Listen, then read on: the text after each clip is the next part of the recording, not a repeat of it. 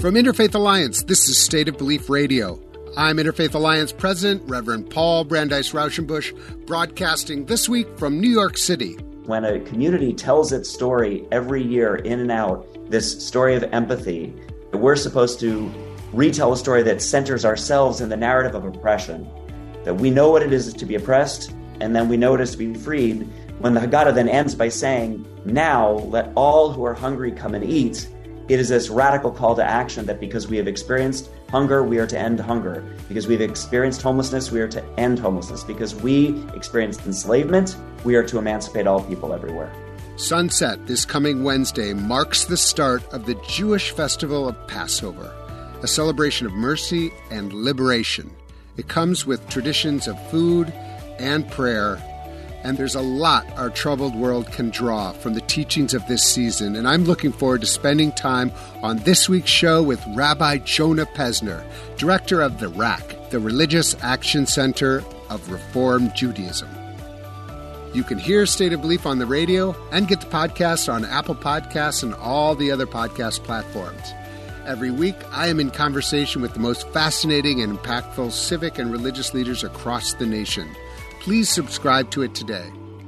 State of Belief Radio is made possible in great part by the generous support of our listeners. If you made a donation, thank you for helping keep these conversations heard by more people who need them. If you haven't pitched in yet, information on how you can help keep this show on the air is available at stateofbelief.com. And you can find out more about the work of Interfaith Alliance and join us at interfaithalliance.org. And now to my guest.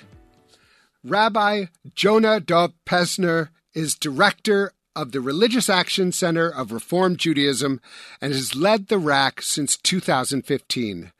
Rabbi Pesner also serves as Senior Vice President of the Union for Reform Judaism. Named one of the most influential rabbis in America by Newsweek magazine, he is an inspirational leader and tireless advocate for social justice. And he's here with us today on State of Belief Radio. Jonah, welcome. Thank you, Paul. It's great to be with you and great to be with Interfaith Alliance. So is it too early to say Happy Pesach? I'm excited that we're talking to you about Passover and on the week of Passover. So Happy Pesach. Thank you. It's never too late and too early because there's this great phrase, Paul, in the Jewish tradition. The rabbis say, Ein mukdam ve'ein meuchar b'tanach. There is no early or late in the biblical text. Everything that happened once upon a time happens every time. And when the Israelites, my ancestors, received their emancipation from slavery in Egypt, it happened 5,000 years ago, and yet we replay it day after day, year after year. So it's never too late, never too early to say Happy Pesach. Oh, my God. This is the reason I love talking to Rabbi Pesner. I mean, that was like the most rabbinical response. I love it. I love it. So maybe you can get into that. Like, talk to us about Passover for our listeners who maybe, have heard it. They know their Jewish friends are observing it, but maybe don't really know what the celebration goes into. Maybe you can talk a little bit of an introduction. Sure, Paul, I'm happy to do it. And, I often call the Exodus story, the story that we retell every year at our Seder tables at Passover, the master story of the Jewish people. It's kind of like the archetypal narrative that explains who we are and why we are. And, your listeners may know every year, some of them have probably been, whether they're Jewish or not, have been at Seders, which means order. It's the order of the telling of the story. The Haggadah, which is the book we use, literally means the telling. And we're commanded to every year gather as Jews to have this festive meal, and at the meal to retell the story of our exodus from Egypt. It's, of course, the second book of the 5 books of Moses. It's the book of Exodus in both the sacred tradition of the Jewish people, the Christian community, and, of course, in Muslim scripture as well. And we call it the master story of the Jewish people because when we retell it at our Seder tables, the rabbis say that every person at the table should see themselves as if they themselves were a slave in Egypt, as if they themselves were emancipated and freed, and then they themselves had the experience of freedom. And, Paul, just to build on that, my thesis is when a community tells its story every year in and out, this story of empathy, we're supposed to retell a story that centers ourselves in the narrative of oppression, that we know what it is to be oppressed, and then we know it is to be freed. When the Haggadah then ends by saying, now let all who are hungry come and eat, it is this radical call to action that because we have experienced hunger, we are to end hunger. Because we've experienced homelessness, we are to end homelessness. Because we experienced enslavement, we are to emancipate all people everywhere. It is so powerful. And it is, for me, always a pleasure to be invited to a Seder. There's all kinds of different Haggadahs, aren't there? Like there's like a plethora. I remember when I was at Princeton, there were like 7 different Seders, and you could choose. There was the Speed Seder, and then there were but then there was the Social Justice Seder. There's the Eco Seder. I mean, I'm curious. Do you have a preferred Haggadah that you use? I love the question. I create my own every year. And the miracle of it used to be in the old days, we would Xerox and cut and paste different texts from different, some from biblical and rabbinic sources, but Paul, some from our, Christian sources, Muslim sources, some from civil rights literature, some from literature and art. And now because of, technology, we can kind of every year integrate various, readings about, like this year, for sure, we'll have a reading about gun violence in America. When you and I are having this conversation, we just lost 6 more victims of a school shooting, 3 9-year-old children in a Christian school murdered by a weapon of mass destruction because our country seems to love guns more than children. So in the same way that I just said that the Seder is a call to action, to have empathy for those who are oppressed, one of the calls to action will be to have empathy for all those who are the victims of gun violence, and to, in the spirit of let all people be free, let us be free from the plague of gun violence. So those are the kinds of readings we'll include in our tables. Right. I mean, what is so amazing about that, which I love so much, which is like here you have a 5,000-year-old tradition, which is organic and alive in the moment right now. And it is just, I think it's an incredible testimony to the endurance and how every generation, every individual, but also family and community makes the story matter for them. And it doesn't mean it's individualized. It just means that it's personalized in a way that is deeply impactful. And I think that our traditions are most alive when we're given that permission to recognize that it's going to mean something to me to have that kind of reading around gun violence in the middle of our Seder when we're talking about freedom. What does it mean to be free from violence? It's incredibly beautiful.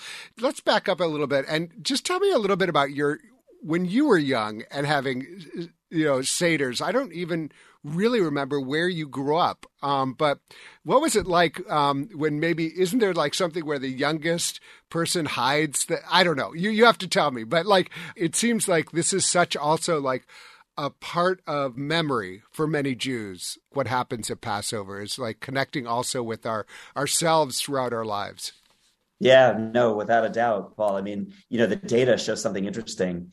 Overwhelmingly, the number one thing most Jewish people do, and not just Jews, Jewish adjacent people, more than go to the high holy days, more than observe the Sabbath, certainly more than keeping kosher, is go to a Passover Seder. The most secular Jews show up every year at someone's home and do the Seder. And I'm, of course, you've been to a Seder, Paul. And again, of course, most of your listeners I bet have. And I would urge people, if you haven't been or you haven't been in a while, get some Jewish friend to get you invited to their Seder. I myself, I grew up in Lower Manhattan. My dad would, host in our small New York apartment, a dozen or more people, family, friends. But one of the things that was beautiful in this, very authentically, particularistically Jewish tradition where we read from the Haggadah and the Hebrew blessings and the Hebrew prayers, there was always strangers at our table.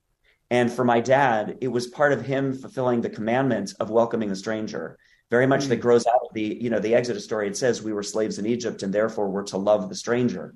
We're to love the person who is not like us. So my dad, invariably, if there was somebody who was down on their luck, lost a job, had just had a divorce or a death, somebody who was new in the community, they would be invited to our Seder. And I thought it was normal. And by the way, every Friday night at Shabbat dinner, again, these guests would be included because this was my dad modeling.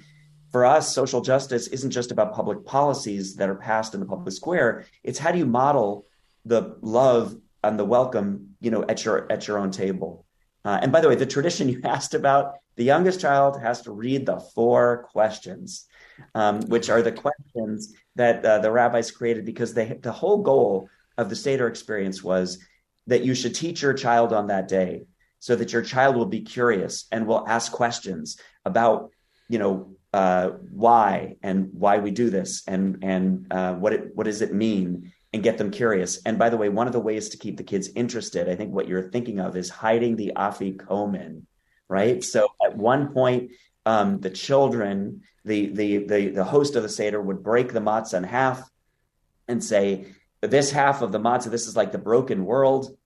Our job as Jews is to repair it. And you can see how the matzah would be repaired. The matzah, which is the bread of affliction. It was the bread my ancestors ate when their bread didn't have time to rise, right? So it's the flat bread like a cracker. So the kids would be encouraged to steal one half of the matzah and hide it and hold it as a ransom at the end of the Seder, because you can't end the Seder until the host puts the matzah back together and heals the world. And they would give you some kind of prize or some kind of maybe even, money or chocolates or something. But it was just to keep kids interested, because this was really about the next generation being able to see itself in the story.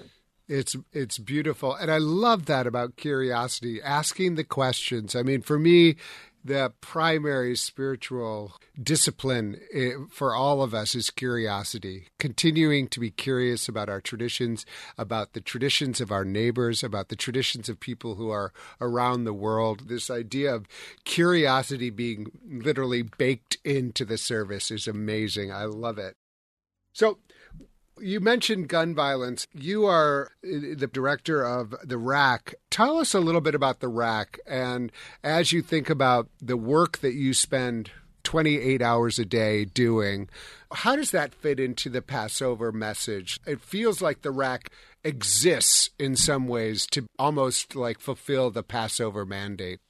Yeah, Paul, I mean, I think if you had to have a North Star of scripture that guides you, right? For me as a rabbi and the head of the RAC, the Religious Action Center, that biblical narrative of redemption, of emancipation, of seeing ourselves in the lives of others who are oppressed, that's my North Star for our work. And we were actually born 7 decades ago out of the civil rights movement. We were the host of, it's a great story, which I'll tell in a second, but to remember that the touchstone biblical text of Dr. King and the faith-based movement that was the civil rights movement was, of course, the Exodus narrative. For African Americans living in the United States during Jim Crow and before Jim Crow enslavement, the Exodus narrative was their story of liberation, as the way it's been the master story of redemption for many oppressed people. So the story of the Religious Action Center of Reform Judaism is quite enormous. So we are the largest denomination in Jewish life. We're 2 million souls, represented by 2,000 rabbis in 900 communities across North America. We've been around in the United States for 2 centuries.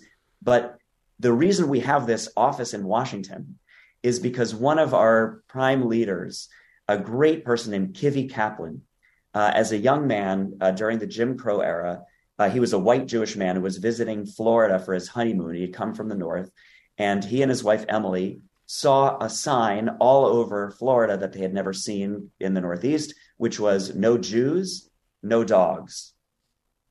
It was their first confrontation with anti-Semitism, and they turned to a black taxi driver that had been driving them around South Florida and asked if this was common. And the black taxi driver just looked at them, Paul, and said, "They don't even bother with us." Oh. Suddenly, Kaplan understood what King was trying to teach, which is if you oppress any of us, you oppress all of us. Injustice anywhere is a threat to justice everywhere. No Jews, no dogs, they don't even bother with us. The plight of what was happening to Black Americans in Jim Crow South was hopelessly bound up in what was going to happen to Jews in America. So out of that experience of anti-Semitism, he donated, first of all, he became active in the NAACP. He was the last white Jewish president of the NAACP, which in its history was a coalition of mostly white Jews and Black Christians. And he donated the Religious Action Center's building, an embassy-sized building in DuPont Circle in Washington, D.C. A beautiful building, which is honored to host Interfaith Alliance and other of our partners, because Kaplan's stipulation in making the gift was that it had to be a hub for civil rights activity. And so our founder, Rabbi Dick Hirsch, called his dear friend, a charismatic pastor named Martin, and said, "Martin, you now have a home in Washington." So that's why Dr. King used to use our offices in Washington. The Leadership Conference for Civil Rights used to use our offices. There was no address for civil rights in DC. So the Voting Rights Act of 1965, the Civil Rights Act of 1964 were written in our conference room, that of a Jewish organization in DC. And for 70 years since then, we have been part of every multiracial interfaith coalition for civil rights, including our work with Interfaith Alliance and all of the partners who bring about, whether it's LGBTQIA equality, women's reproductive health, healthcare access, and all of the various civil rights fights of our time. It just is such a powerful history and continues to be a hub today, and I would say a destination, and it really is moving. So let's talk about today. Like, you mentioned a lot of different areas you work on. One of the things that, seems to be a rising threat that we're taking very seriously at Interfaith Alliance is rising anti-Semitism, or at least open manifestations of it. I'm curious to what extent the RAC feels like its job to respond to that, or is it really our job as an interfaith organization that includes many Jews, but also a much broader coalition to make sure that we are in some ways responsible for responding to anti-Semitism, because again, it's our neighbors, it's our friends, it's us. And so I hate to ask Jewish organizations, what are you doing about anti-Semitism? Because it doesn't feel like that's the right response. We need to be doing something, but I am curious how you understand anti-Semitism right now, and perhaps some of either advice or some invitation for how we should be approaching the work against anti-Semitism in 2023. No, Paul, first of all, thank you for asking the question. Thank you as a interfaith organization asking the question about anti-Semitism, which of course is on this, violent and hateful rise alongside with the other isms we're experiencing. Racism, anti-Black racism continues to be the most experienced and widespread form of bigotry and hate in the United States. And the rise in violence against Muslim community, Asian American community, LGBTQIA people, undocumented people, the list goes on and on and on. But naming anti-Semitism, which is, of course, its own unique thing, I appreciate you and your leadership. And I would remind folks, like the Religious Action Center, my social justice civil rights organization, was founded out of a moment of anti-Semitism because Kivi Kaplan understood anti-Semitism wasn't something that you could just confront in a vacuum. It was a moment of the interconnection between anti-Black racism and anti-Semitism that he realized our safety is in our solidarity, and all of the Voting Rights Act, our redemption as a nation, despite all of the challenges, 400 years of systemic racism and the suppression of voting rights, et cetera, will come through democracy. So this is why we do this work in an interfaith way. And I would say two things. One is it is incumbent on the broader multiracial interfaith community to own the challenge of anti-Semitism in the same way that we have to own all of the isms, right? It can't just be the Jews. No minority can fight this alone. And for my friends out there who are not Jewish, to know that the violence against Jews is measurably on the rise. The reported hate crimes against Jews, attacks on synagogues, beatings of individuals who are outwardly Jewish have hit unprecedented peaks. 20% of Americans believe in the kind of conspiracy theory, anti-Jewish tropes. This is the latest data that's coming out of the research community. And so it's on all of us. And at the same time, the second thing is to say, we have to lean into the solidarity approach, which is to keep each other safe, to really show up for our Muslim neighbors when they're impacted, just as we're asking them to show up for us when we're impacted. I'll just close and tell the incredible story about the Tree of Life massacre in October of 2018, just before the midterm elections. This, Paul, was something like I had never seen. I rushed in to be with my Pittsburgh Jewish family and went to Soldiers and Sailors Hall for the interfaith vigil. There were tens of thousands of people, standing room only. And what we saw was really remarkable. The Muslim community, Wazi Muhammad stood up and committed to raise money for all of the impacted families out of the Muslim community. Muslim leaders offered to stand guard outside of synagogues. Then Vincent Kolb, a very prominent African-American pastor, said, let's remember, one, this was an attack on Jews, full stop. And an attack on a Jew is an attack on all of us. Number two, he said, let's also remember that 3 days ago, 2 Black people were shot at a Kroger supermarket because the church that the shooter went into was locked, because Black churches now are locked because of Mother Emanuel in Charleston, South Carolina. And he said, and third, let's remember this synagogue was attacked because it was a HIAS, Hebrew Immigrant Aid Society congregation that was doing refugee resettlement, not for Jewish refugees. And he said, in this community of Pittsburgh, we are a solidarity city. And Paul, the people in the room, tens of thousands, Jewish, Christian, Muslim, the full multiracial array, started chanting, vote, vote, vote, because they understood, right? Our safety is in our solidarity, but we can only make change through a robust, multiracial, inclusive democracy in which every voice is actually heard. I am literally on the verge of tears right now. That story is so moving. It is every syllable of it rings true to me. Our safety is in our solidarity is what you started with. And I just feel like that is so important. We will not create little cocoons of safety. And it's just amazing what you offered there as just a reminder. And also like what that church had been. And I agree. I remember reading about the HIAS and that was a major motivator for the murderer, was this idea of taking in refugees who happened to be Muslim and many others. And this was, a Jewish organization. This idea of solidarity is so important. More with Rabbi Jonah Pesner is coming right up. If you miss any part of today's program, you can hear full episodes of State of Belief anytime on our website. You'll also find links to the topics we discussed this week, extended interviews and transcripts, and an archive of past shows, all on stateofbelief.com. You're listening to State of Belief Radio, where religion and democracy meet.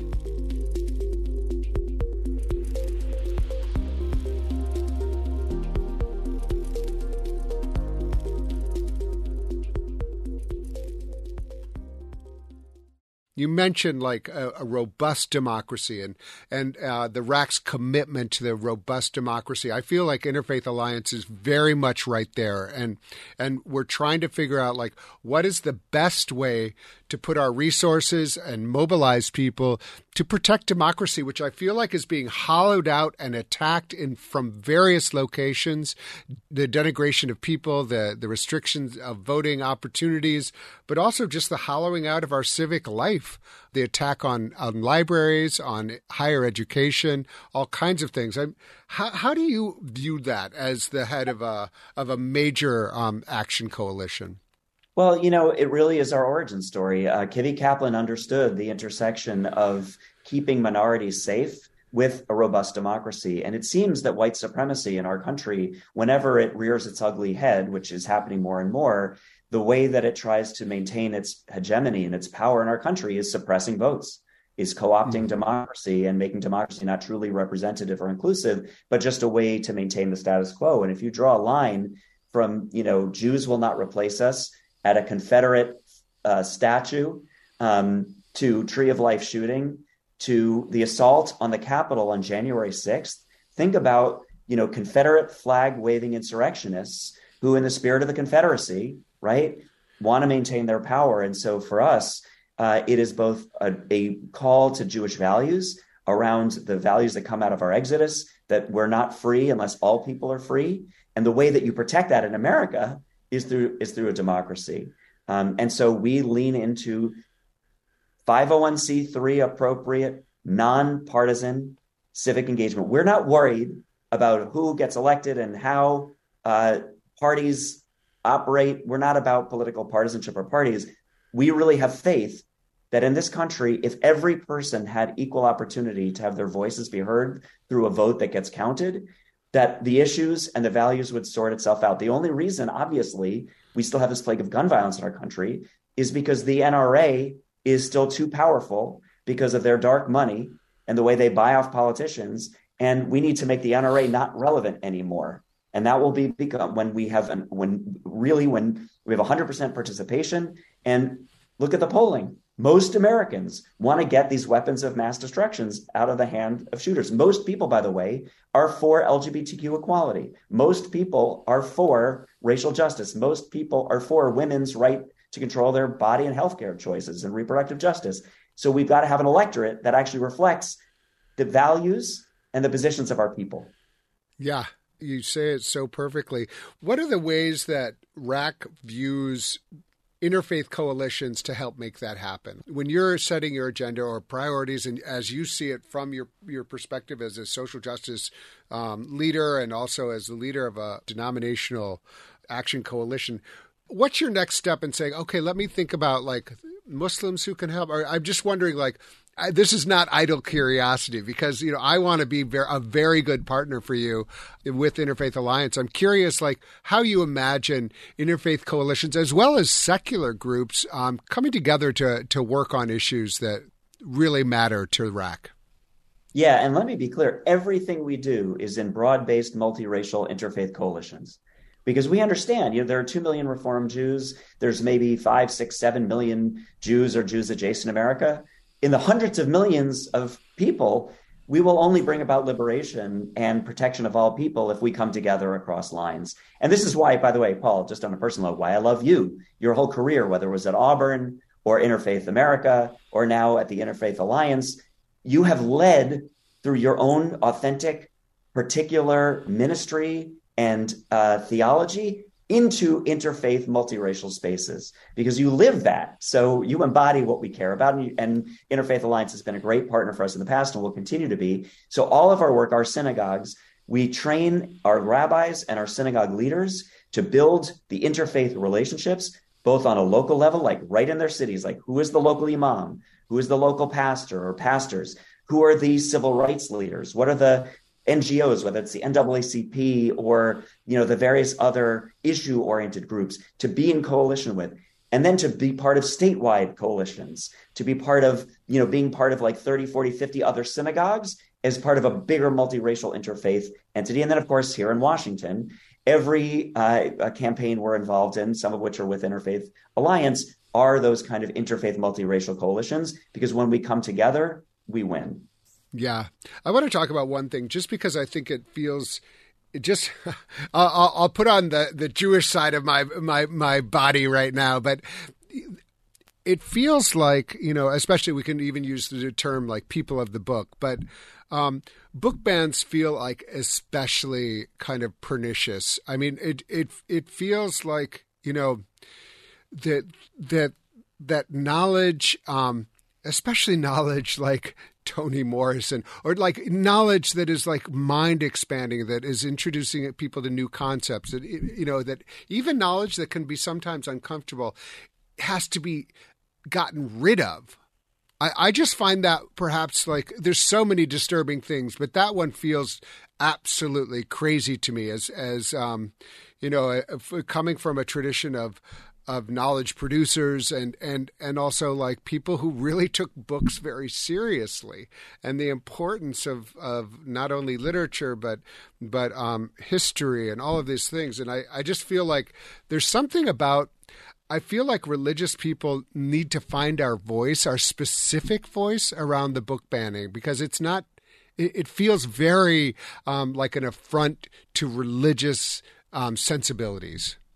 I love that you asked that and drew the connection. The Jews call themselves the people of the book, obviously, because, in human history, for thousands of years, we passed down this written tradition. It started as an oral tradition, but it was words. Obviously, the Torah, the first 5 books, the Tanakh, which is the Hebrew Bible, the Talmud, which is rabbinic literature, the Haggadah that we'll read from on Passover is a kind of written document. And there is this chilling at the Holocaust Museum Memorial, chilling, picture with the words underneath it that say, first they burn books and then they burn bodies, right? This idea that when people start banning books and then ultimately burning books, human bodies will be burned. So we Jews, we get our hackles up when we see this stuff. And I want to say something though wonderful and redemptive, Paul. We have a leader in Texas, Cameron Samuels, who is 19 years old, one of our teen leaders.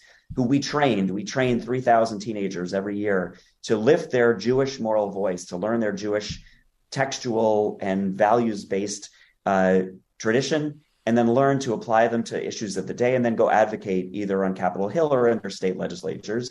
So Cameron returned home from our training only to discover that Cameron's local library was going to do one of these book bans. So Cameron organized a 19-year-old, I think at the time Cameron was 18, an interfaith, multiracial, intergenerational coalition. They put enough pressure on the school board. The school board actually reversed this book ban. They were keeping some LGBT books out of the library. So we can do this. We can rise up. That is a great story, because honestly, it feels like I haven't really heard any good stories. I mean, I've really heard a lot of bad stories, but I do think it's like, I think people are just, I honestly, like, I feel like my jaw is just open and I'm like, my mouth is letting in flies going, what is happening? I love that Cameron is like, actually not on my watch. We're going to figure out a way. And I do think it's about local organizing, about bringing people together and say, no, this is not what we're going to do. This is not the community we want. What community is that? Where in Texas was it? Like a suburb or exurb of Houston. Okay. I mean, that is so exciting. So you've been at the RAC since 2015. Do I have that right? Yeah. So it's been a really, like, kind of a calm time, right? How do you view this arc that we're in right now? I mean, there's a very, familiar phrase to many of the moral arc of the universe is long, but it bends towards justice. Like, what is the arc right now, and how do you view your arc at the RAC and where we are right now in like as a nation? It feels very like a seminal moment, if you don't mind me using that word, and like what's going to happen next and over the next like 18 months is just going to be critical for the future of our country. No, I really appreciate you asking the question. And, it's funny that you referenced starting 2015. At the time that I took on this position, and my predecessor, who Rabbi David Saperstein, had been in the role for 40 years. I mean, he's a biblical figure. President Obama had appointed him to be the ambassador at large for international religious freedom. We had passed the Affordable Care Act. We had made huge progress on LGBTQ equality. We, had won marriage equality. And I sat in my office looking at the plaque where it said the Civil Rights Act of 1964 and the Voting Rights Act of 65 were written. And I thought to myself, I wonder what I'm going to do with, it seemed like it was so done. And then, you just need to tidy up. Right. And then the earthquake of the 2016 election happened, and all of the ramifications, not just of that election, but underneath the upheaval and the unprecedented assault on our values, both in rhetoric and bigoted and racist policies that flowed, throughout that period. And I turned to, in the days after, as we were trying to organize the both civil rights community and the Jewish community and the faith community, I turned to Sherilyn Ifill, who at the time was the head of the NAACP Legal Defense Fund. And I asked her, Sherilyn, how are we going to get through this? And Paul, she said to me words I will never forget. She's a very wise person. She should be a Supreme Court justice. Sherilyn said, Rabbi, I had ancestors who were born into African enslavement here in the U.S., or the enslavement of African people, and I have ancestors who died before it ended. I can't afford to think about one day at a time. I think about the arc of history. And I thought, what a critique or a rebuke to a Jew who should know better. We have a 5,000-year arc, as we said earlier. My people were the people who were enslaved in Egypt for 300 years before they journeyed. So this moment, like many in history, is fraught with danger. Our democracy is on the line. Whether we will be the multiracial, inclusive nation and overcome, finally, white supremacy is on the table. And I have a resilient, thousands-year view of what it has to take for humans come together, all created in God's image, to build a kind of collective power to bring about the world as it should be, the world of justice and love for everyone, despite the injustice and the reality of oppression that we experience every day. That is just such a good answer. And it reminds us to keep our head up, have the horizon far, but really working now as much as we can. Sherilyn Eiffel just got the Brandeis Medal from University of Louisville Law School, and I was invited to go down, and I'm sorry I wasn't able to do it. It conflicted with a trip out to California, but the right person to get that medal, and such a powerful story. So one thing I like to ask people like yourself who are in the middle of it, and you kind of have already gave us some answers, but right now, where do you find hope to keep you going with this work? Like what people, principles, religious wisdom give you hope these days? To me, to be a Jew is to have hope. Leo Beck, the great rabbi who survived Berlin just before the Holocaust and led his people through that terrible, terrible time in our history, used to say that it is a commandment for Jews to have hope, never lose hope. And we're celebrating, as we said earlier, the festival of our freedom, Passover, which is also known the season of our joy, as all of our festivals are. And so I find hope in three places, Paul. Number one, people like you. We can't do this alone. We do it together in relationships. So when I think about the pastors, the imams, the civil rights leaders, the activists, the young people who are leading our movement for transformation, that gives me hope. The second is my own tradition. I'll read that Seder Haggadah for Passover yet again this year, and in it find joy and wisdom and resilience. And then finally, I have hope because I'll be sitting around the Seder table, 25 of my family, and we will have survived everything from COVID to the assault on our values and our people and the challenges of this nation. And we will hold hands and sing songs and say, we are still here. And we're committed to being here, not just to survive, but to thrive. So I have a lot of hope. I love it. And last question, how do you understand the principle of religious freedom in America? For Jews, religious freedom is really, really critical and important because it is an instrument, and I think unique in many ways in human history for us, where the United States and the experiment was one in which all people of all religious minorities could not just be free, but thrive and be protected as religious minorities. So we take very seriously religious freedom. Where it draws the line is where religious freedom becomes, or so-called religious freedoms, becomes a weapon of oppression and a way to preference what we're seeing right now in our country, which is white Christian nationalism, just one religion getting preferenced overall in the name of religious freedom, saying, well, then we can pass policies and practices that actually disempower religious minorities. For example, it is very clear in Jewish tradition that there are times when abortion is required. And so it is an issue of religious freedom for us to be able to have access in certain times, in certain instances, to reproductive health care and abortion rights.